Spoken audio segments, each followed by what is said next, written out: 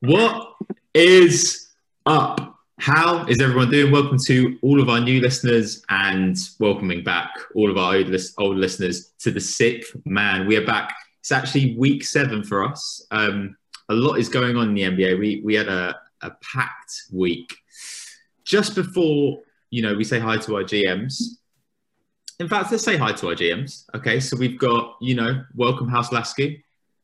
You've got House of 03. You've got One Bar Wildy.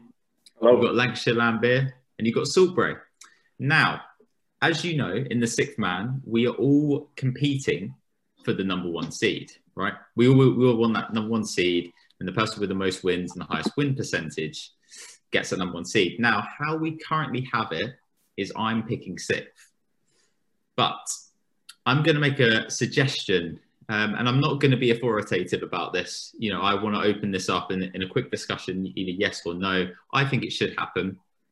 Now, for every team that finishes below 500, I will be picking ahead of you. And that is the proposition I will make. So we currently have 3 teams that are below 500. So right now I'll be picking in the 3rd spot. And the reason I've said this is because if you go to the playoffs, if you're below 500, you're normally like an 8th seed. You're not very high in the seeding. So that is the claim I would like to make. And I just want to ask what the GMs think about that. I mean, it automatically guarantees you like the 3rd or the 4th pick. Just like that's just it because of that's how the maths works. So I'm a little bit like, because it's the top 16. It's the top 16 teams out of 30. So there is a kind of a parallel to the league there. This is just a ploy, so you can pick the Sixers. This is Bray. As you said yourself, the Heat are going to turn it around. You can get a lot more wins, so you should be over 500, as you said yourself. I think it's completely fair, to be honest with you. I agree with Bray. I think you may as well change your name to the 3rd man, not the 6th man. You're changing the goalposts halfway through the season. That was my big thing, is that it's a lot easier to see where it is now. If you just said this at the beginning, I would have said, fair enough. But no, I'm not voting for it. George, Ed? Well, I mean, we're 1 and 2. We don't care. We know we're going to finish above 100. We know how to pick teams that will win in the NBA, so we're fine. We're sitting handy in the top with our 2 teams in New York, with our 2 teams in LA. All the people complaining are below 500. And can I also just say... I'm 3rd. Thank you very much. Yeah, but you below 500. That was not the question. Now, you're all like 44, and then you're two players on 47%. So it's pretty close. Listen, we're going to revisit this next week. Just think about it. Think about it. It's like, I don't know. Just think about it. Okay, let's get into the divisions discussion, shall we? Because there's a lot to digest. We normally give the headline to the best team. And it is the best team this week. The undefeated, my team, to the city of brotherly love, where a potential MVP, something in the air. James Wildsmith, let's talk about the Philadelphia 76ers to get up in my seat. So I'm excited. Let's do it. As you said, potential MVP, where he rests in that city, he is on a tear. The team actually had to play a game without him this week, but they still pulled out the win. So they're 3-0 this week, which is looking good. Just now puts them on 15-6. Really, really big game by the guys. They were actually down against the Pacers without Joel. They were down by 20 late in the 3rd. They rallied and outscored Pacers 37-15 in the 4th to pull out the win, which is amazing. Real spark off the bench was Korkmaz, which is really, really important because when they're going to be looking to make deep playoff runs, whenever you have lots of different series, you always have those weird games where you have deep rotation guys that just go off, and it's nice to see these personalities emerging at this point in the season, really. Great point about Korkmaz. In that Pacers game, he hit some huge shots, but what actually changed that game is Doc Rivers switched to a zone defense in the fourth, and the Pacers, they just couldn't score. And that's our first win without Embiid. Like you said, that's something we needed. Wildy, I want to ask you a point about the bench mob. We've had good contributions from Korkmaz, Mr. Hall of Famer, you know, DH, 39. Yeah. And Mr. Sheikh. Who is the most valuable for them holding the fort while Embiid is resting? Because the plus minus is a lot lower when he's off the floor. Absolutely. Well, you'd like to think it was Dwight. I mean, you know, he provides that big body, he's high energy, can continue that defense that Embiid brings. Doesn't quite bring the offense as much, of course. But I think, you know, it's Shake Milton. They had the intentions of him becoming the primary ball handler at the end of last season when things weren't really working out with the team dynamic. But you know, now they've sort of figured out that side of things. Sheikh has taken his true role, in my opinion, and is now coming off the bench. And what he's doing is he's coming in for Simmons, allowing Simmons to rest early on, so that by the time they rest Joel, they bring Simmons in, and then Simmons can cook with the paint nice and free for him to drive, which, again, he was having his way in the paint against the Pacers. His layup at the end of the first half was so nice. He was falling down on the far side. The up and under. Yeah, and just like you could tell it wasn't what he wanted to do, but he pulled it off, and it was real nice. And to your point about Doc's defense, real quick, I mean, his message to the guys was, yeah, you can't rely on your offense. You know, your offense can let you down, but you got to maintain the confidence that if you can keep up the defense, you can still win games even when you're not making your shots. Which is really good, and as to your point, you know, that's what helped him out in that fourth quarter. Let's talk about the Fresh Prince of Philly, Ben Simmons, averaging less points this season. So he's averaging 13, 8, and 8 with 1.7 steals and 1 block. And then on the other hand, you've got Tobias Harris. He's averaging 20 points, 7 rebounds, and 3 assists. He's shooting 51% from 2 and 46% from 3. My question to you, Wildy, if somebody had to get a nod for All-Star, who would it be? Straight up, I'm going to tell you it's Tobias Harris, okay? It's Tobias Harris because I feel with the East being so loaded, Ben Simmons' offensive output hasn't been enough, and let's face it, flashy enough for him to become an all-star over Tobias. You mentioned about his 51 field goal percentage, which is amazing. He's also shooting 46% from 3, which gives you 2 of the top most efficient three-point shooters in the game. Tobias Harris is 10th. Seth Curry is 3rd, which is just fantastic. So when you think about Ben not being able to shoot threes, they really make up the difference from the perimeter. Tobias' efficiency can't be ignored. Also, we keep harping on, but without Embiid, he had a season high, so he really took the onus on himself to get the scoring output that he needed to do. Because we all know he's capable of it, but he's really accepting his role as that second banana on the offensive end, because Tobias and Simmons are really 2 sides of one coin. Tobias is the offense and Simmons is the defense. You know, they complement each other perfectly, with Embiid being number 1 and Simmons and Tobias being 2A, 2B. Yeah, big shout out to Tobias. He obviously hit the game winner over Caruso to win the Lakers game. That was a big shot for us. And then we beat the Timberwolves. And the Pacers, the last thing I'm just going to say on Philly real quick before we move to the 6, is Embiid. This might be his year for MVP. So I am excited.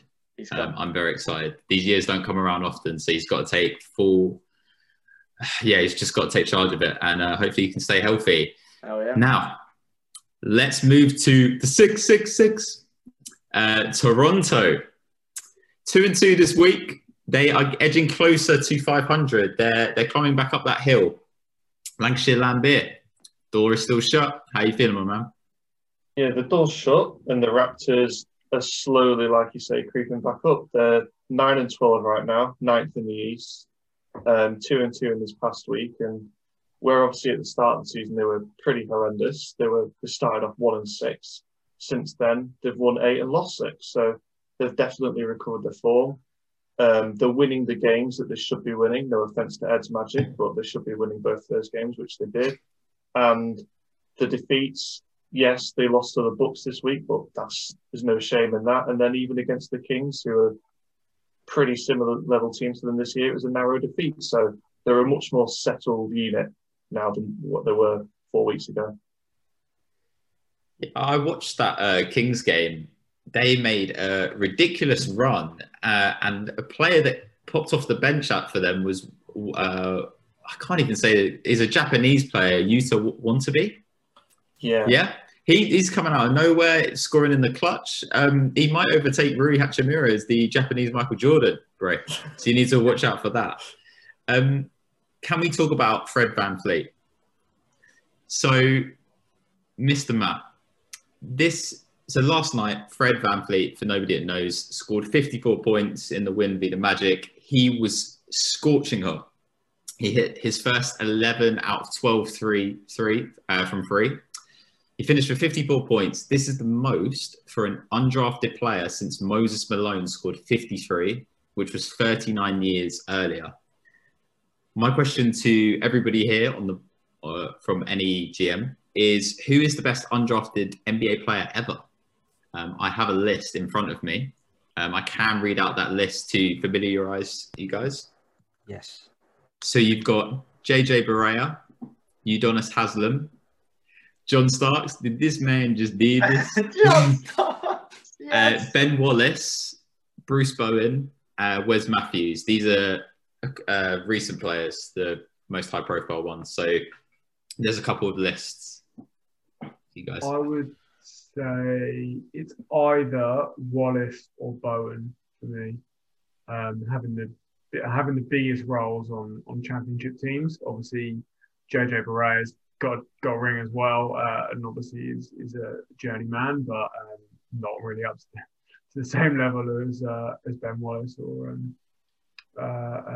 Bruce. Wasn't Ginobili also undrafted? Sorry, did you mention Ginobili or did I miss him? No, Ginobili was drafted, but the weird thing with Ginobili is that they drafted him, but he didn't then come over for another 2 or 3 years. Excuse me, I forget how long, but that was the reason for it. Sorry, Wadi. It's all good. I agree with Bray about Bruce Bowen. The championship side of it is great, and it wasn't just that he was like a rotation guy. He shut down league MVP and Steve Nash at the time to get them into the finals. So he was their Tony Allen. He was their Ben Simmons, to put it in modern perspective. Yeah, he's their lockdown defender for key guys on the other end. Another cool thing about the Fred game is that he actually spoke on the phone to DeRozan, who he surpassed, whose record he beat after the game. And DeRozan tweeted out yesterday and said, well, I knew Lowry couldn't do it, basically. So that was really cool. Matt, Norman Powell has started to emerge within the starting lineup, maybe to boost the scoring for them, because I know a lot of their big-time players have been inconsistent. Have you seen much out of Norman Powell? Yeah, it looks like he's started when Siakam's been resting, and it looks like Anunoby's out for the next week or so, so it'll be interesting to see if he gets more game time.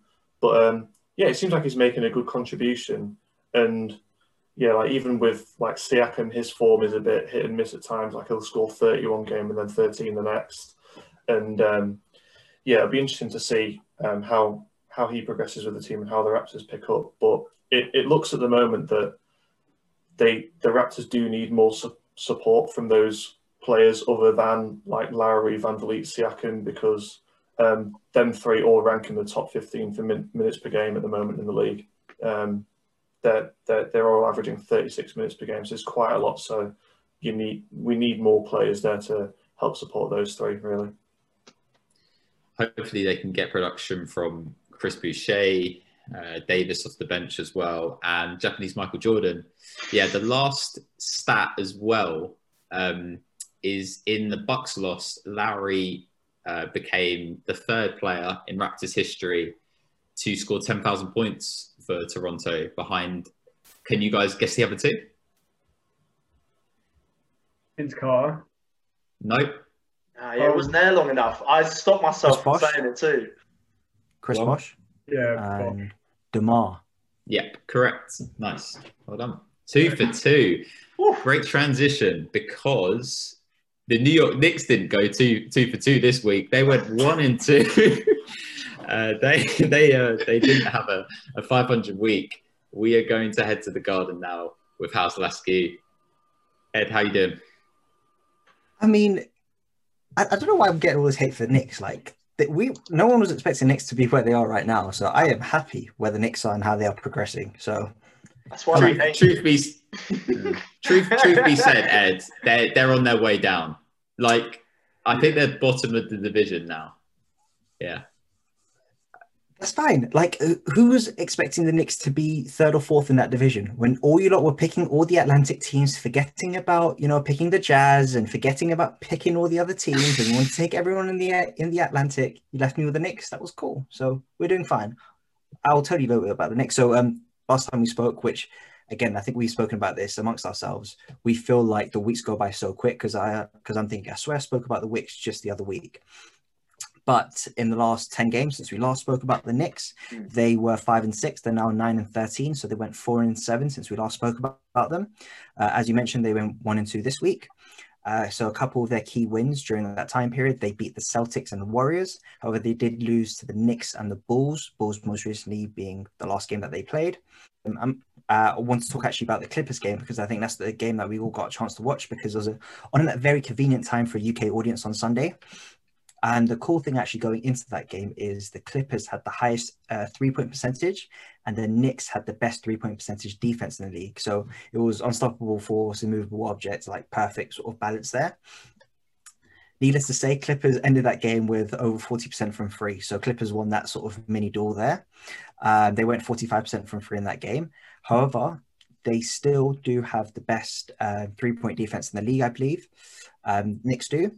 And they're top 10 in defense. So all the sort of negative stuff, like if you do have a top 10 defense, which Tibbs will install in a team, you have the potential to make the playoffs. If you play hard on defense, offense can sometimes come and go, especially in 3-point era where you live and die by the 3.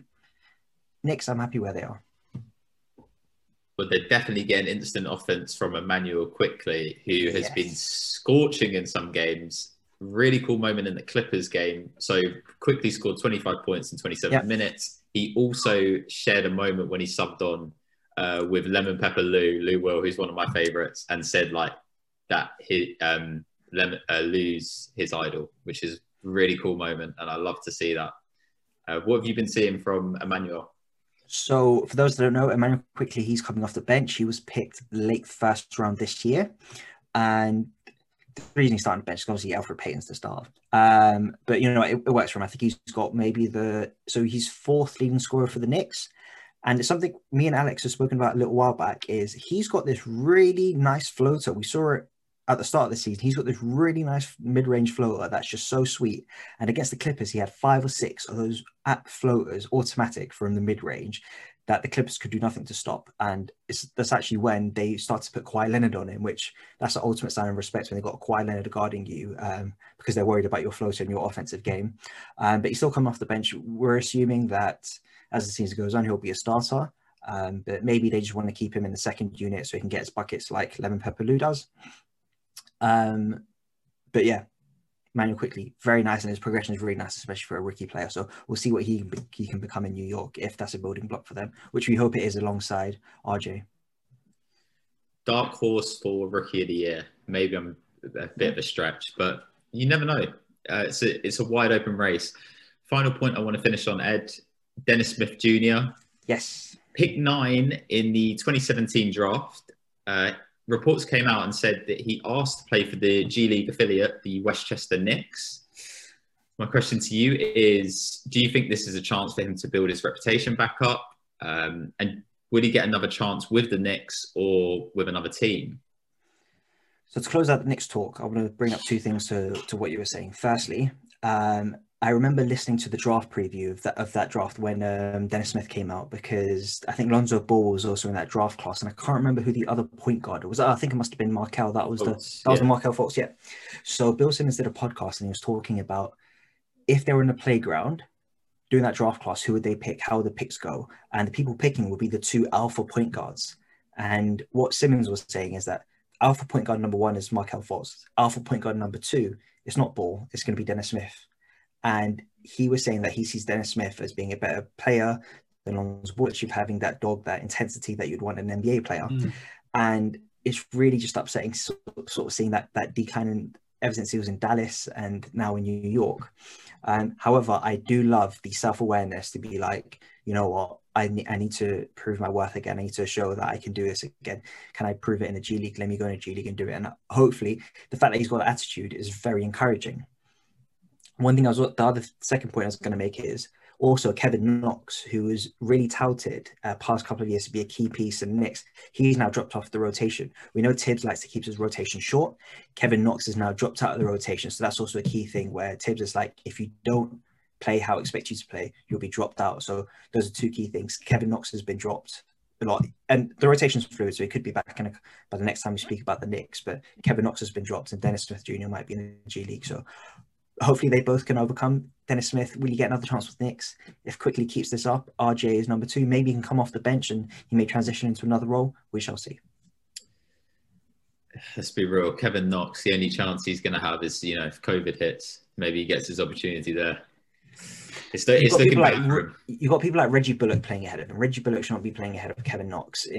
Kevin Knox should be at that time where he's pushing on and being a starter, or being at least a bench player. I'm with you. To go from New York to Bostonia with Saltbury. How are the Celtics doing 3 games this week? Tell me how they did. They've been a bit middle of the road. I think they're 5-5 in their last 10. Hit a bit of a rough patch here. 1-2 this last week. They lost against the Spurs in a game they were kind of down, chased it back, had a chance to win, had a really good look at it, didn't get to pull it off. In a really tough game against the Lakers, very close, back and forth. Tatum and Brown go off, score 58 points combined of the 95 that they had. And yeah, that's really been the theme. They've been carrying the load. And Marcus Smart, unfortunately, strained his calf in that game. And they again had a chance to win the game. Kemba missed the look. It was unfortunate, but it was really nice to see Tatum and Brown going at premier defenders like AD and LeBron. Like, it doesn't matter who's on them; those guys can get buckets. So that was really promising. And then they capped off this shaky week with a shaky win against the Warriors, where Steph had 38, but it wasn't enough. Tatum had another amazing game. Jaylen Brown cooled off a little bit, but they got a little bit more production from across the board. And that's really been the main thing that I would focus on. Like, for example, I think it's Javonte Green had like 2 points and nothing in 20 minutes. Like, you can't do that. You need more production from people down your bench. And Kemba's been wildly consistent as well. We really haven't seen. He's just a shadow of his former self. Can't stand the floor. He's only played 7 out of the 19 games this year. That's what we're seeing from Boston so far. Kemba Walker, this is what I wanted to speak to you about. So they beat the Warriors last night. He got 19, 7 and 5, but you look at the box score, he shot 6 of 18, which is rough. And then Bray spoke about the Lakers game. Tatum and Brown, they combined for 58. Kemba takes the final shot. Can anybody tell me what Kemba was shooting in that game? Anybody have a guess? I know how many points he had. He had 4 points, so Correct. I'm going to guess that he didn't shoot very well. He shot 1 of 12 in that game in 28 minutes, which is rough. And he doesn't look like his former self. Like, maybe it's the explosion in, like the herky-jerky style. Completely understand what you're saying about getting production, like, off the bench. Like, if you look at Tristan Thompson, again, in the Lakers game, he had 1 point and 5 rebounds in 15 minutes. Their bench was outscored 35-16. Yeah. It's not ideal. And I think that obviously if Kemba can get healthy, because that's the main thing with him, if he can just string together a few games, get a bit of rhythm back, he doesn't need to be the guy from Charlotte. He can be, like 80%, 75% of what he was. He doesn't need to shoot all these ridiculous shots with 3 defenders draped over him because he's the only offensive option. He doesn't need to do that. And I think it will take some adjustment also to his play style. Now he is firmly the third guy. He's not the first guy. He's not even the second guy anymore. He's the third guy. And he needs to realize that. It will come in time. I'm not too worried about him. He's been in the league a long time. I think he'll be good. They do need more help, though. So I think that they should be a buy now team. I think they really should be looking around the league at what moves they can make and who they can get. Obviously, they picked up Tristan in the offseason. Didn't really work out. I think they need to be looking around. So the question I pose to everyone, I've got 5 players that I've earmarked because they have a massive trade exception. 28.5 million they got in a trade exception for Gordon Hayward, which means they've got all this money to spend. So they could look at guard and look at some guys on losing teams who potentially aren't going anywhere. For example, Derrick Rose would be an excellent backup point guard, as would George Hill. Or they could look at a backup wing to alleviate some of that pressure and stop Tatum and Brown having to play 40 minutes a night. And they could look at the likes of potentially Harrison Barnes or even someone like Aaron Gordon. Or they could look at center as well, if he was available, and look at picking up someone like Vooch. So of those 5, who do you like the most? There is no way Magic are getting rid of Vooch. There's no way. Gordon, maybe. There is a way. The only way is if we get Jaylen Brown in return. That is, let me tell you, that is no way happening. That happens as a daylight robbery. Now, I saw a trade for Gordon and Vooch, but it was a bit ridiculous. So I kind of. What was coming back the other way? I want to know what was coming back the other way. I think Kemba was going back the other way. Time Lord. Time Lord. Yeah, Time Lord picks. Like it was a massive thing, but. Sorry, the 5 players again. Who was it again? Sorry. Derrick Rose, George Hill, Harrison Barnes, Aaron Gordon, and Vucevic, but it doesn't really work. It's Harrison Barnes is the correct answer. If you had to pick any one of those players to help these guys get over the hump, it's Harrison Barnes.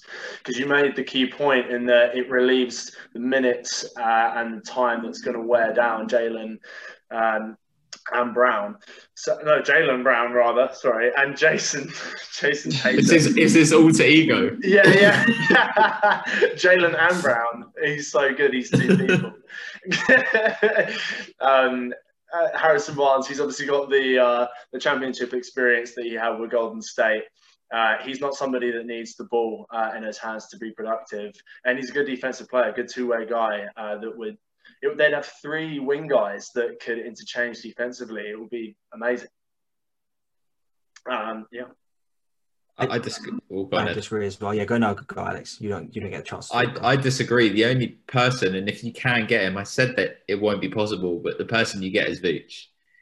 Offensively, he is incredible, and yes, he struggles on the defensive end. But with Brad Stevens in place and the systems that he have, there's no way that he incredibly boost their chances of winning a title. Got it. I was going to agree with Alex in terms of needing a point guard and a center. Why not one of the 15 centers Cleveland have? Why not? Yeah. And I like the idea of Derrick Rose as well, because to alleviate the pressure off Brown and Tatum doesn't necessarily mean getting another wing. It could mean giving the workload to someone else. So I like the idea of getting a point guard and a center, especially if it's a veteran like Derrick Rose, who's someone going to be in level-headed because they don't have much veteran presence in that Boston team. And any one of the centers in Cleveland, just take one of them, can help on the defensive end. I don't think they need that much scoring output, do they? I don't think they do. No? They're like a top 10, top 12 offense and defense. So they basically need to, in order to be a contender, they need to raise one of them to be back top 5 in the league. and then you're in with the shout. Matt, Jordan? Yeah, I definitely agree. Like, out of all of those, the one which really rang in my ear was that Derek Rose kind of position. I might be biased in the fact that, you know, I'm definitely the guard fan, I find, but I do believe like that. Derek Rose trade, like you mentioned, it doesn't necessarily have to be within the centre position, but it could be in that guard position and not that kind of sort of mentality of being that star, but have that veteran presence which can help out. I'm going to start with Alex and Ed on this one. I'm going to say Vucevic. As a monster. Do you know what I also just realised? Guess who else is on the street who hasn't been picked up yet? Maybe a point guard whose name resembles a Hall of Famer and used to play for Boston as well. Isaiah Who's currently a Thomas. free agent. I just don't think that I don't think that you need more ball handling on the Celtics side of things, guys, because you've got Tatum brings the ball up a bunch, and then you've got Marcus Smart. I just think that their resources would be wasted in having somebody like a Derrick Rose who doesn't shoot enough threes. So he's just going to be like a Kemba, but like shooting less shots. It just seems like a waste of a move to me. The whole Vucevic thing, yeah, he's awesome, but he's never really won anything. I love him and he's great, but it's hard you want to bring in more experience, which is why Harrison Barnes to me was the best pick. He can shoot. He'd be a great spot-up shooter for them. Who? George Hill. Just got injured. Did he? A lot of these players are out. Yeah, so Gordon's out. George Hill is out as well. So, I mean, it's really annoying because if they were to make a move, we'd like to see it sooner so they can like build the chemistry. Yeah, exactly. Yeah, George Hill's good. I agree. I'd rather have George Hill than Derrick Rose. That I will agree with, Greg. Yeah. Who thought you'd be saying that 10 years ago? Eh? Yikes! It's tough. Ultra did. Yeah, it's true. The last team in this division, the Atlantic, is probably the most talked about, the most hyped team right now. The Brooklyn Nets, 3-1 this week, 14-9 overall. George, there's a lot to pick at here. Talk to me. Yeah. As you said, this week 3-1. Current record 14-9, and of course that puts them in like second place behind your Sixers. It's the sixth man. Last 10, 7-3. Now, if you're just looking at those basic stats, like you would think, oh, that isn't too bad, that isn't too crazy, that's good. So what's the problem here? The issue here, if you look out, especially at this week, where the 3-1, the loss which came to the Wizards. As you saw in the final minutes. Boy, do I feel sorry for anyone who went toilet and came back and realized that the Nets had lost at that point. Was absolutely insane. And this has been kind of like odd repeats now and then. So if you look at the Nets, they're like in the top end for offensive efficiency. But on the flip end, it's the defense, which is the main issue. They're rated 26th right now for defensive efficiency. So offense is not an issue, as is expected when you've got a team with KD, Harden and Irving. It's just the defensive end where they just seem to struggle consistently. The Washington Wizards game is probably the game of the season so far. For all of the people that don't know, Wizards are down 5. Bill takes the ball off the inbound, hits a 3. Joe Harris then turns the ball over on the inbound, and Garrison Matthews, who's sort of an unknown player, steals the ball, passes it back to Westbrook. He hits the 3, they win the game. Crazy. If anybody hasn't seen that, go check it out, because, yeah, that game was just all offense and no defense, but that's what we like to see.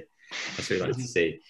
We have a matchup, a 6-man matchup, and that is because the Nets played the Clippers last night, so I'm going to bring in Ed on here. What do you guys want to speak about that game? The Nets end up winning it by 4. What did you guys see from it? Again, from my point of view, it just shows the two different stories where Brooklyn Nets has built out to be a team which is like a true offensive might powerhouse. But like as Ed mentioned before, in games like this, especially going forward and as we get closer and closer to playoffs, it's a question of how far that will take them. And if they're having a weak offensive night, is their offense going to pull them through the situations, you know? And it's like Clippers game, it was a close game, a very, very good game to watch. But if things go like the other way, a few unlucky plays, like you mentioned in the Wizards game, it could go either way, and that could have been the Clippers game. My thoughts overall, I don't want to get too much into the Clippers because we'll get into that after, but one thing I did pick out from the Clippers doing some more deep dive into them is they've allowed seven players to score 30 plus points against them. And those 7 players have all been shoot first guards. Zach LaVine, Kyrie Irving, Trae Young, Steph Curry, Mike Conley, Shea, and Nikhil. All of them scored, the only players to score 30 plus points against the Clippers. And for me, that says that they are missing the ability of Patrick Beverley on defense to have that intensity and to maybe hurry up the scores. Because last night, when Brooklyn played the Clippers, Kyrie had 39 points. Maybe with Pat Bev, that may not be 39, it could be 29. And it was a very close game. There were a couple key plays. Well, let me say 3 key plays because the Clippers fouled the Nets 3 times from the 3-point line. And they went to the line 9 times and made all of them. And that could have been the key numbers at the end because it's a matter of buckets at time. Like it could be one bucket one way or another way. One way the ball bounced. Alex, you know, as a Philly fan, if the ball bounces on one side of the hoop compared to the other, Kawhi Leonard. Yeah, will we get past the first round, Ed? You know, okay, unlike your. Can you feel the tension in the air? How do you bring that up? It's a Philly celebration week. But yeah, those key moments, those stupid mistakes, fouling 3-point shooters, losing 9 points from the free throw line is a killer. So it was a close game. I think those 2 things from a Clippers perspective, if they had a bit better perimeter defense and if they were a bit smarter in some of their key plays, the result could have been different. Biggest play as well was Harden finding Jeff Green all alone for the and one. I don't know how they missed him, but it seems to happen a lot in those games. He's standing underneath the basket. He gets the and one. The scary thing about that game is that Harden, Durant, and Kyrie were all hitting shots down the stretch. And we talk about who's going to take the last shot. They were functioning just fine. Jord, last point in the Nets, they tied the franchise record for points. 147. Then the next game against the Wizards, they scored 146 points, which is just one less, and they probably should have scored more. How many points can this team score in a regulation game? Bro, at this point, I'm saying it's up to them. Like Jeff Green drops 50 points. Literally, at this point, it seems like they're picking from a menu, and they're just like, "Oh, KD, do you want to score the most today? Yeah, I'll take that. I'll take that." You know, because I think at the beginning everyone was worried, "Oh, this might not work because they're all ball-heavy players." Like, but when you watch the games, like the sharing and everyone, the way they're distributing the work and everything, it's working really well.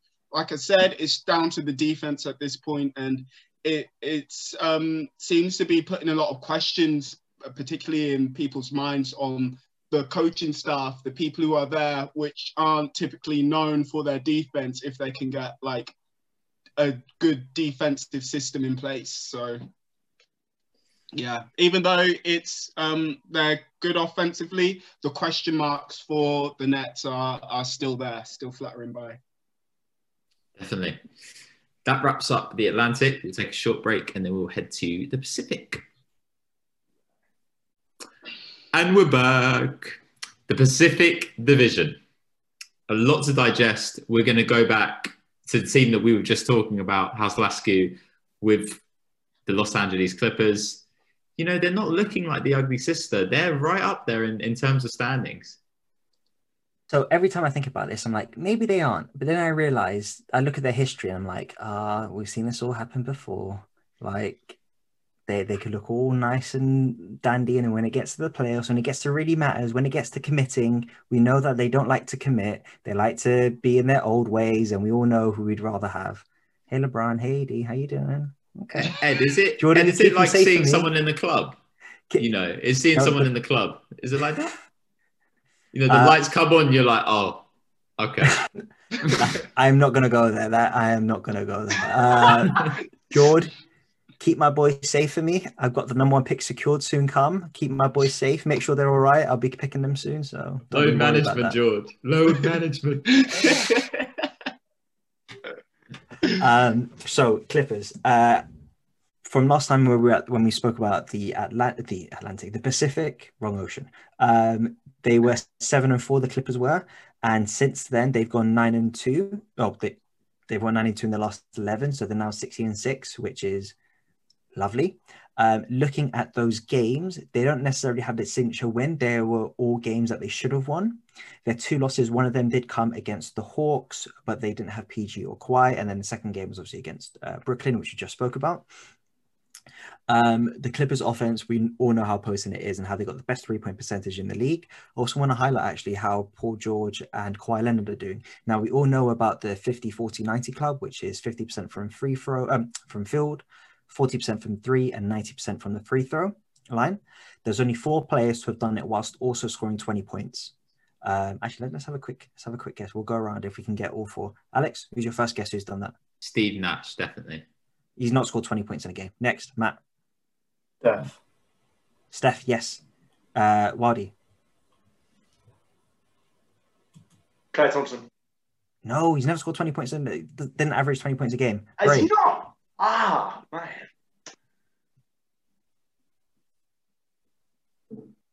Did you say KD? Because I think you might be on mute. Did you say KD? Yeah, I said KD. Yeah, cool. Correct. 2 more. George. Curry and KD are 2. Who are the other 2? Curry 1 more. KD. Clay, I'll give you a big clue. The other 2 are both white boys. Oh, bro. Yeah, I got it. That eliminates the majority of the league. Okay, sweet. No, they're not playing at neither right now or playing either. Neither of them are playing either. That's what I'm saying. Come on, baby. Clay. Wrong white boy. Alex, it's not Bill Laimbeer. No. It's Larry Legend. Yeah. And last one, anyone? I don't know. I just felt like... Dan Nowitzki. Dirk. Oh, nice. God damn it. Why didn't it take me that long? We took a while to get there. But anyway, that's just a little fun for ourselves. But yeah, there are only 4 players who have averaged 20 points a game while shooting 50, 40, 90. KD, Curry, Dirk, and Larry Bird. And both PG and Kawhi are on track to do that right now on Clippers. They're both on the same team, which is amazing to have that level of productivity and shooting on one team, which goes a long way to why they're doing so well offensively. Defensively, before we spoke, they were roughly about 25th in league in terms of defense. Now, since the last 11 game stretch, they're now 5th in league. During that time period, they're 5th, so now they're averaged out to 10th in the defense, so the defense is starting to pick up. But when you do watch the Clippers, you don't necessarily feel that they're getting out of first gear or third gear. They just feel like they're taking a very relaxed approach. Maybe it's because the way they are scoring points isn't as intense as you would like, because they are taking a lot of 3-point shots.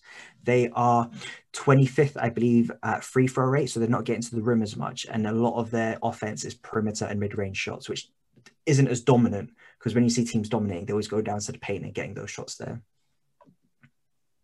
Great point about Kawhi and PG. If you guys check the stats, it's almost identical between those 2, and it's really encouraging to see. I hope they're changing attitude, and I hope we actually see playoff P instead of pandemic P. Mm-hmm. In terms of the next question, good contributions from Reggie Jackson and Marcus Morris. Who is going to be bigger for the Clips moving forward? So right now it will be Reggie Jackson, just because they are missing Pat Bev. But when Pat Bev does come back in the team, it will be Markieff Morris. Which is a Marcus Morris. Marcus. It will be Marcus Morris because of their ability for the big men to shoot the 3.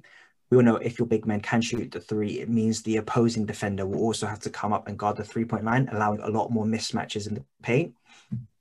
And the Clippers have actually got 6 players, so Kawhi and PG included, so 4 other players who are averaging over 3.5 threes a game and shooting over 40%, and Morris is one of them. So his ability to knock down shots and maintain that level of production the Clippers currently have is really important to them.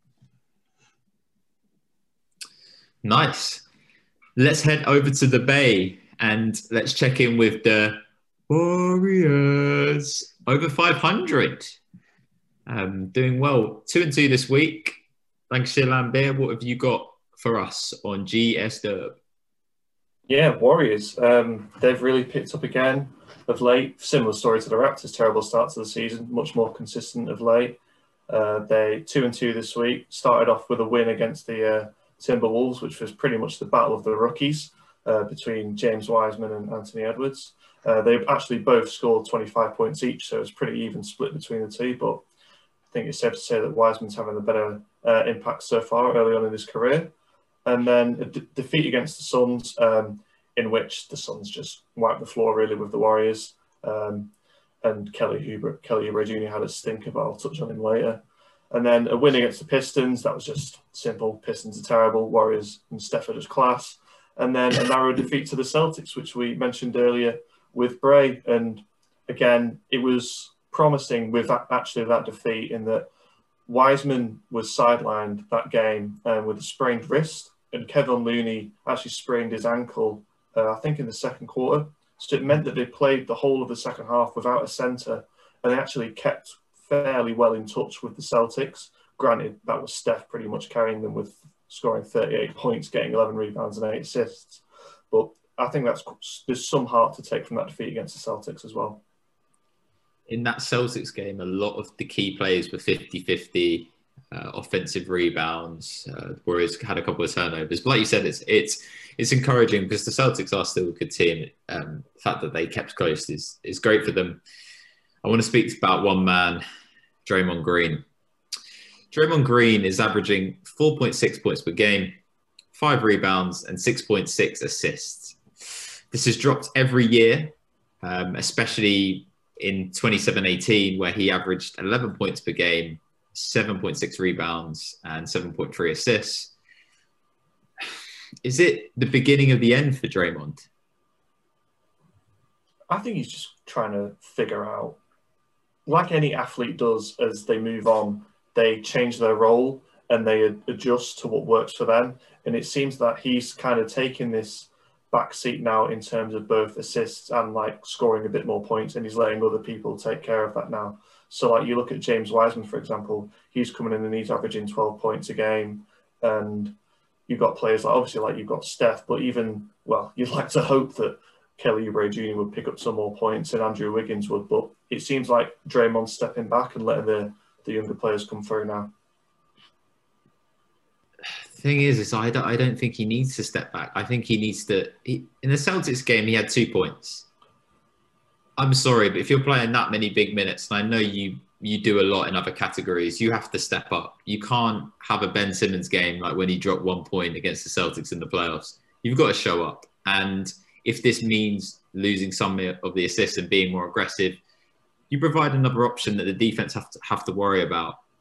I know he's great on the defensive end. I know he does a lot for the team in terms of that, but I just think that he needs to give a bit more, because there is stuff there. Like when he was a threat back in the heyday, he was really, the defense had to worry about him because he was a ball handler and he could attack the rim and he could shoot the three relatively well. I don't really think Draymond's the problem though. I think there are bigger problems within Golden State than Draymond. Like Kelly Oubre Jr. is just not having a great season at all. Like, talk to me about Kelly. I think what summed it up was the Celtics game perfectly. He was minus 25 when on the court, and the Warriors were plus 21 when he wasn't, and they lost the game by 4 points. So wow. There you have it. And even like over the course of the season, he's only averaging 12 points per game. He's 23% from three, 30%, 37% from the field, and he's averaging 1.3 assists per game. And he's on court with Steph Curry. Like, that's a free assist. So he's just not contributing at all. Can I also say this about Draymond? So I'm the idiot who decided to draft him in fantasy. So I've been trying to like see how he does just outside of his stats, which aren't good. And he is having such a big impact on a team outside of what he's able to put on the box score. And you can see that from the leadership he's given towards Wiseman and the effect he's given to the rest of the players around him, as Matt was saying, that I do think the stats can be misleading towards his overall impact on the team. I think that illustrates it well, is that the Warriors did start off, someone can correct me with the numbers, but they didn't actually start. They've started with quite a few losses to the season, and Draymond did miss those games. And since he's come back, they have looked a lot more solid defensively. 0-4, I believe. 0-4. Yeah, and Draymond, I think, at least missed the first 3 of those. Yeah, I guess that is the most important stat, winning. Also, a shout out to our friend Sam Foley, who traded 3 guys for Kelly Oubre on fantasy. So, yeah, hope that goes well, considering he's having such a steady year. You didn't trade anyone you wouldn't want to drop already, though, so that's all right. 3 players, though. I know. Oh, the GMs didn't like that. All right, let's move on. So let's head back to House of 03 with the Los Angeles Lakers, the NBA's darling team. 2-2 this week, 16-6 overall. How is La La Land doing? La La Land, it's going good. I feel like with the Lakers, it's kind of like you have your children which you worry about, and then you have your eldest, and you're just like, nah, they're fine, they're good. They Go play. handle themselves. Go play. Yeah. Yeah, go play. You're good. I don't need to deal with you. So right now, total record, like I said, 16-6. This week, 2-2. Last 10. I believe they've been, like with the Nets, 7-3 overall in total.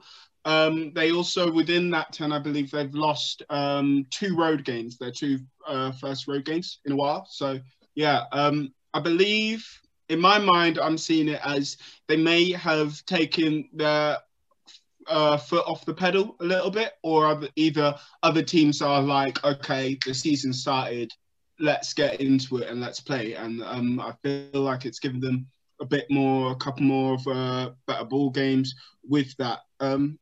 Yeah, but overall, in my mind, I'm happy with where they're at. I think they're like 3rd in the conference at the moment, so I think it was a bit of a drop off since where we last left off. Ed's Clippers are now taking over that spot, so I'm not sure how if he's feeling that other half, but yeah. Loki, Jordan, do you want to swap teams? No, I'm good, man. No, I'm good. Okay. I'm good. Honestly, I might have to veto that, like Chris Paul. The Lakers lost to Philly, very close game. Then they lose to the Pistons. They did have AD out, but that was a really surprising loss. And Blake played really well, so I was happy about that. They win the Celtics game, which is obviously really tight. And then they beat the Hawks. The massive storyline. Everyone's probably seen it. LeBron and the heckler. The courtside Karen. Yeah, so he got into it with a guy and his wife. They end up getting ejected. The main thing is don't piss the man off, because you saw what happened in Cleveland when the guy like clapped after he missed a shot and he was like, "Oh, okay, you want me to turn it on?" It's like Michael Jordan. You know, he's gonna have a good game. Don't make him have an exceptional game. You know, don't do that. But the thing is, even after the argument, they thought it was done. Now, LeBron has eternally labeled that woman for the rest of her life as courtside Karen. Yep. She's going to go to Starbucks or out in the restaurant, and there'll always be people going, "Oh, look. Oh, yeah, that's courtside Karen." I mean, fair enough, you're getting pictures, but still, the rest of your life, courtside Karen. Can you live with that? I was just saying, he also called the guy, I think he said, old steroids. That was savage. My favorite social media comment, and I think we could leave it there after, is, and sums it up, is Savannah in 4. Enough said. Yeah, it's great. Alex Caruso. Can we talk about the Caruso? So Alex Caruso, last year, his plus minus was 3.8, so plus 3.8, and his net rating was plus 9.8. So they're both extremely high. This year, his plus minus is 6.3, and his net rating is plus 17.5. So whenever he's on the court, the Lakers are always winning. He's plus 25 in Laker losses as well. Can we see more of Caruso down the stretch, like when they're closing games? Do you think that will happen, George? I believe so. The main reason for my point there is I think one of the biggest thoughts in the Laker world right now is their guard rotation in terms with Schroeder, Caruso, and Taylor, that's it. Thank you.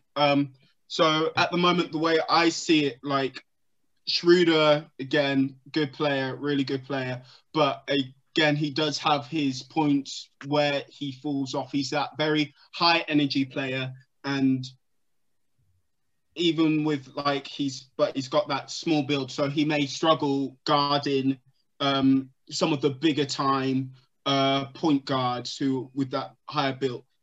Caruso kind of mitigates that issue for them, so it's that nice blend. I think later on, and as the season develops and that stuff gets more demanding and you see final key games where it comes out, Caruso will probably take that position over. But I think as it stands, they're happy with where it is. But I definitely think Caruso's going to pick it up, and maybe, perhaps, I'm not saying for definite that they might switch it around where Caruso does take that starting spot.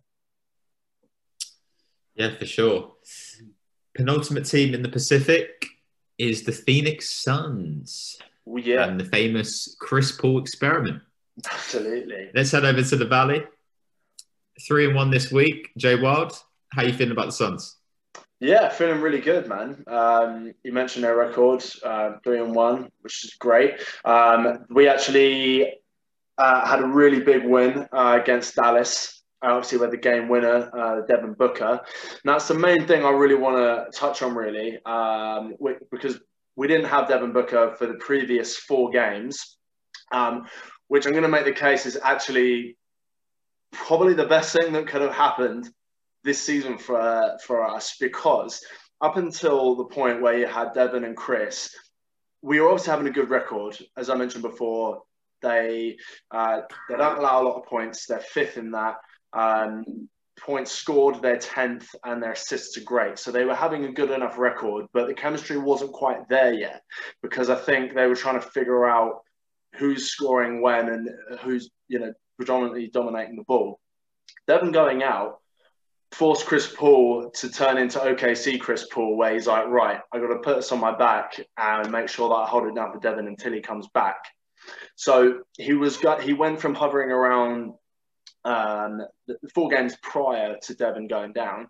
He was hovering around the 15-point mark. As soon as Devin went out, he nearly doubled that over the next 4 games. Then, obviously, with Devin coming back, Chris was like, right, this is your warm-up game and coming back. I still need to be in this mode to make sure we get this win against Dallas. Chris Paul absolutely lit them up and had a great game. Devin just needs to understand that now that they've got Chris, he's the orchestrator. Devin is a really good passer, but with now Chris Paul on the team, it's almost a little bit to his detriment because he's trying to give up the ball too much. And it's like, dude, you just need to score. You need to make sure that defenses respect you enough so that when you do have to pass it, you're creating easy ball movement for the rest of the team. Last night, Devin, he had 2 points in the first half. And then by the end of it, he realized, right, Chris is going off. This is a really good opportunity for us to win this game. He ended the game with 24 points, and Chris Paul and Devin Booker combined for 58 together. Devin obviously hits the game winner. That's his role. That's what he should be doing. Both of these guys are so used to last year being the one and only offensive threat on their team. All due respect to Ayton, he's a center. He needs a guard to be able to set him up. Devin needs to realize he now has the help that he desired. So now they need to realize, hey, you guys can just both do your thing and it's all going to work out. the great point about Devin Booker after he hits that shot, no celebration, and he's just like one stop. And I love that, thinking about the long term rather than I just hit an amazing shot. Also, a crazy thing that happened from that game was Chris Paul missing a wide open layup at the end of the game. I don't know if you guys saw it. Yeah, I did. He was too open. That was the problem. I think it was crazy.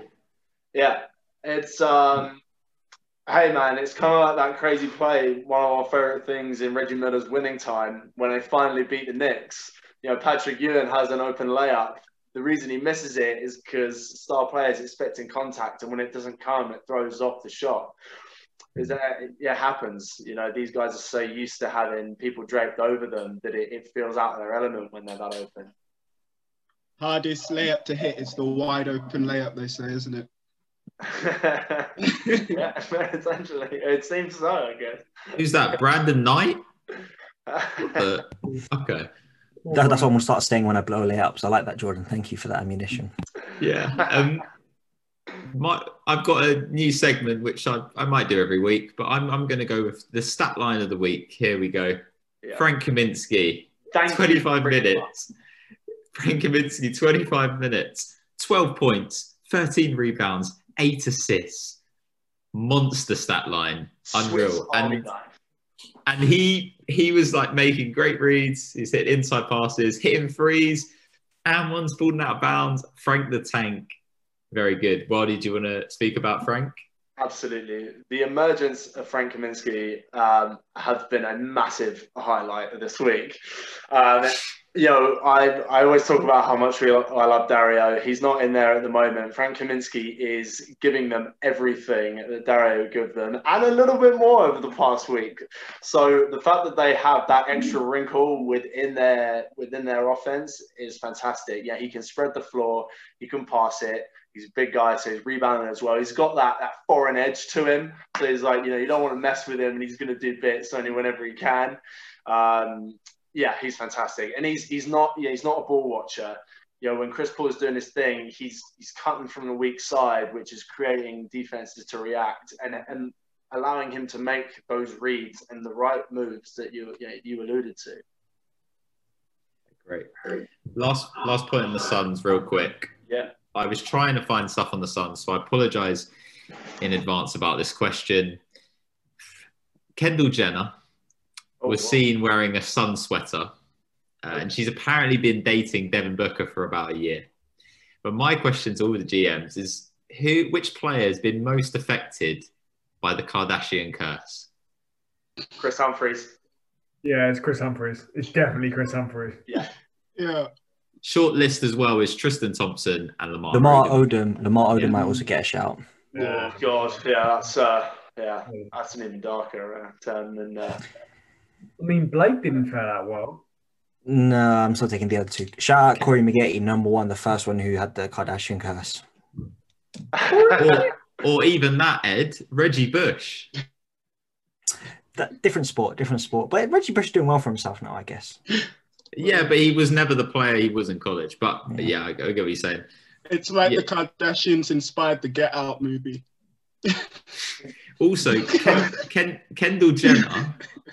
Kendall Jenner is a really good starting five. Oh, I'm not. She's got Ben Simmons, Blake Griffin. Now she's got Devin Booker. I mean, it's shaping up quite nicely here. I think maybe Jordan Clarkson. Low key, you could do a starting five for each one of them. You could. Maybe that might be. No. The last team in the Pacific is a team that even the GM doesn't want to speak about. It's the Sacramento Kings. So, Bray, let's try and get this over and done with. To all you Kings fans, by the way, we're really sorry. Okay? Just want to say that. But you've had a good week. 3-1 this week, 9-11 overall.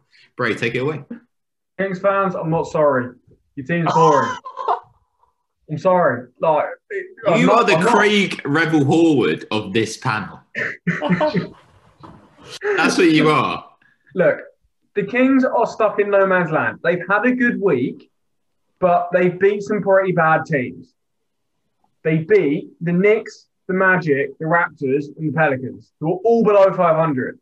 And they lost to the Heat, who are the only team in that group who might finish over 500. So, like... But they're your team. Yeah, they're also mine. It's kind of a win for me that the Heat won. But they are doing better than the Heat. So, at this point of the season, it's such a weird one for them because they're probably overperforming what the end of their season is going to look like because... Surprise, surprise, we said it every time, they can't defend anyone. And it will continue to go like that. The bright spots for them, Buddy Hield has woken up in the last 3 games. He's averaging 23 points on 54.5% shooting from the field, which is the Buddy Hield they need the entire season. He hasn't been there.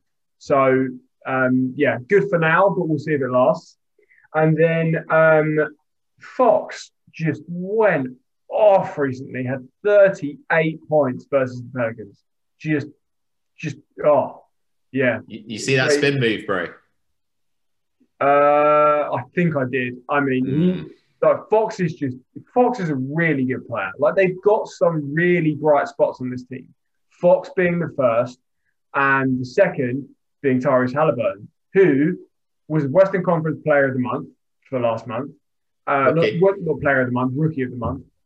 He wasn't that good. And is second in Rookie of the Year, on the Rookie of the Year ladder behind LaMelo Ball. And very much deserved to be there. Absolute steal of the draft. They did a really good job snagging him. I mean, I don't know if it's their benefit or if he just fell into their laps a bit. You know, you could look at it either way.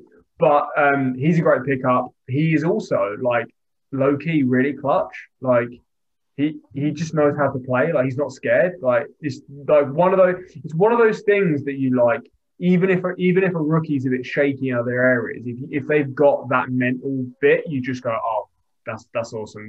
We can work with this, you know.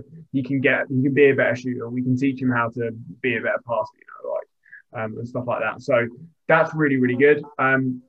Harrison Barnes is also having his best season ever, actually. And you have no one has any idea because he plays with the Kings. But he's playing like a vet. He's scoring not at his highest level ever, but he's getting more assists than he ever has, more rebounds than he ever has. He's pretty efficient as well. He is the kind of guy that other teams should be looking at. And here's where I'm about to get salty on the Kings, because no man's land is no good. You don't want to be here. You don't want to be 9-11 because you're never going to get to 500. It's just not going to happen. You're not going to be able to sustain it.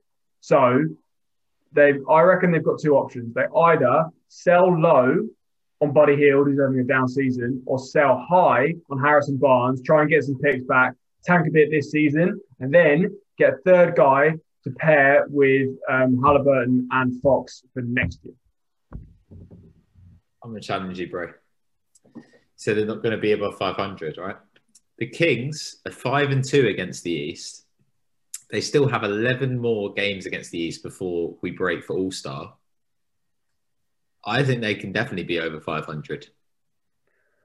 Okay. I think they can get there because we're small sample size games at the moment here. They're 9-11, so they win their next 2 and they're at 500. Yeah, sure, they can get there. At the end of the season, they will not be 500. It will not happen. Prove me wrong, Kings fans. Prove me wrong, Kings players. It's just not going to happen. Like they haven't got the talent. They cannot defend anything. Well, Holmes had 6 blocks in the win against the Pels. So, you know, I'm always shouting out Rich Sean Holmes because he came from Philly. And I really like him. He's a great energy piece for them. Half the league came from Philly. Half of the league came from Philly, and we haven't kept them. Yeah, so many good players thriving. Jeremy Grant, he's doing well. Yeah. Great. Good job. Good job. Can I also say this about the Kings? So I was just trying to think, actually, when was the last time they did make it to the playoffs? Can anyone guess the last year they made it into the playoffs? The Kings did. They've got the longest drought in the NBA. 2003. Yeah, it must be. Weber. Yeah. It was actually 2006. They made it in the first round. They were in the first round. So It's been 14 years since they made the playoffs. They just need to make the playoffs one time, even if it's just one time, just to get the drought out of the way. Give the fans at least some playoff. Because, I mean, that's what we want in Orlando. Can we just make the playoffs once? Now we're going to go back to tanking. We know tanking is going to come soon. I reckon that may be a Kings situation as well. Yeah, I mean, the biggest problem is you just got to look at the teams around them, and like one way or the other, the other teams are always in a better position. Either they've got more talent this year, or they've gonna have more talent or more prospects going into the next year. So if you think about it, who are in the Kings brackets? The Spurs. The Spurs are a better team, and they're coached better, and they've got a better organizational culture. The Warriors, loads more talent. The Rockets actually can defend, which, like, oh my God, they won it. It's been amazing. Like, if you get into that playing tournament, you might see the Trailblazers. Yeah, I don't want any part of that if I'm the Kings. That's not happening. You look below them, they've got the Thunder, who have got most of the team's picks for the next 6 years, I think, probably. They've got about 30 of them. It's ridiculous. Yeah. Sam Presti's attending the lottery by himself. Yeah, literally. He's got the whole thing. The Mavericks have got Doncic. The Pelicans have got Zion. We don't need to talk about the Timberwolves, but you know, you just look around. If you're the Kings, it's like you haven't got anything. You need to shake it up and go one way or the other, because at the moment they are. The best case for the scenario for this season is to be a 10th seed and then lose the play-in game. That is the best case scenario for this team. Is the ceiling. Like, they need to bottom out. The ceiling is the roof, as Michael Jordan said. Let end on a good point, and that is Tyrese Haliburton. Like you said, Western Rookie of the Month. And talk about clutch shots. He hit a huge shot against the Raptors when they were up one. Time winding down, Whiteside finds him, and he just drains it. Love that. Ice in the veins. So that wraps up Pacific Division for this week. We're going to head to the leaderboard where there's been some changes. So let's digress. Let's go from bottom to top. So we're not going to do it by wins. We're going to do it by percentage, but I obviously will include the win-loss. So in last place, we have the man we just spoke to, which is Saltbury. He's taken out on the Kings. And he's taken out on every one of his team, apart from Miami, who are like the most disappointed. Anyway, we're not getting against them. They are the reason I'm below. If Miami was 500, I'd be solidly mid-table. So they're starting to piss me off, to be fair. If we drafted Kobe, I'm sure we have titles, but it didn't happen. Yeah, he's not got the jersey on this week. So yeah, Saltbury is in last place, 54 wins, 65 losses. You are at a percentage of 45, basically, 0.45. Your best team is the Boston Celtics, yep. And your worst team is the Timberwolves. We move into fourth place. Dropping one is One Bar Wildy.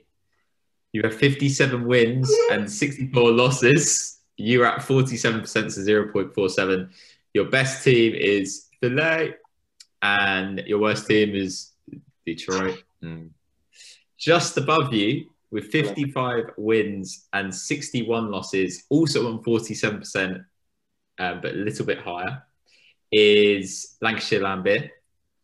Your best team is the Denver Nuggets, 12-8. And your worst team is the Washington Wizards at 4-13. It's very close between you guys. It's almost identical. He's just been chipping away slowly. He has been. He's just chipping away. He just got me in the back.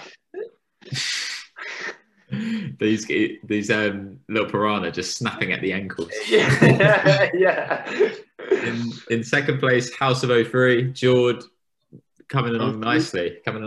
66 wins, 58 losses, 0.53%. Your best team is the Lakers, and your worst team, really struggling at the moment, is the Pels. Yeah. And since the leaderboards, since we've been tracking it, he remains in the top spot, and that's House Lasku. He is 72 wins, 56 losses, with a percentage of 0.56. His best team is the Utah Jazz, edging out the Clips. And his worst team is the Magic, who have fallen off. Just bear in mind, Ed has played the most games out of everyone here. Matt Harris, you played the least. A lot to play for, but big changes for Lancashire Laimbeer. You know, he's starting to move up the leaderboard, starting to catch up with people. I just hope the gap can be closed at the top, because... Just look at the door. Just look at the door. That's all I have to say. The door's shut. Yeah. Luca and the Mavs are going to barge through that door once they sort out their damn roster. Safe to say, I think we won the Richardson-Curry trade. That's all I'm going to say. Yeah, that's I hope you don't get knocked out in the second round. Gosh, chatting so much shit. Well, you won't be there, Ed. Yeah, I was going to say. It's fine. Don't worry about us. I'm not going to say anything because my Hawks should be making it this year, and I'm not going to put any juju towards the Sixers, because if they go up against the Hawks, I know who I'm rooting for. Yeah. Yeah. You got to that. We got to game 7, baby. Right. Anyway, yeah, so that wraps up the division discussions. We are going to take a short break and we're going to head to our new segment.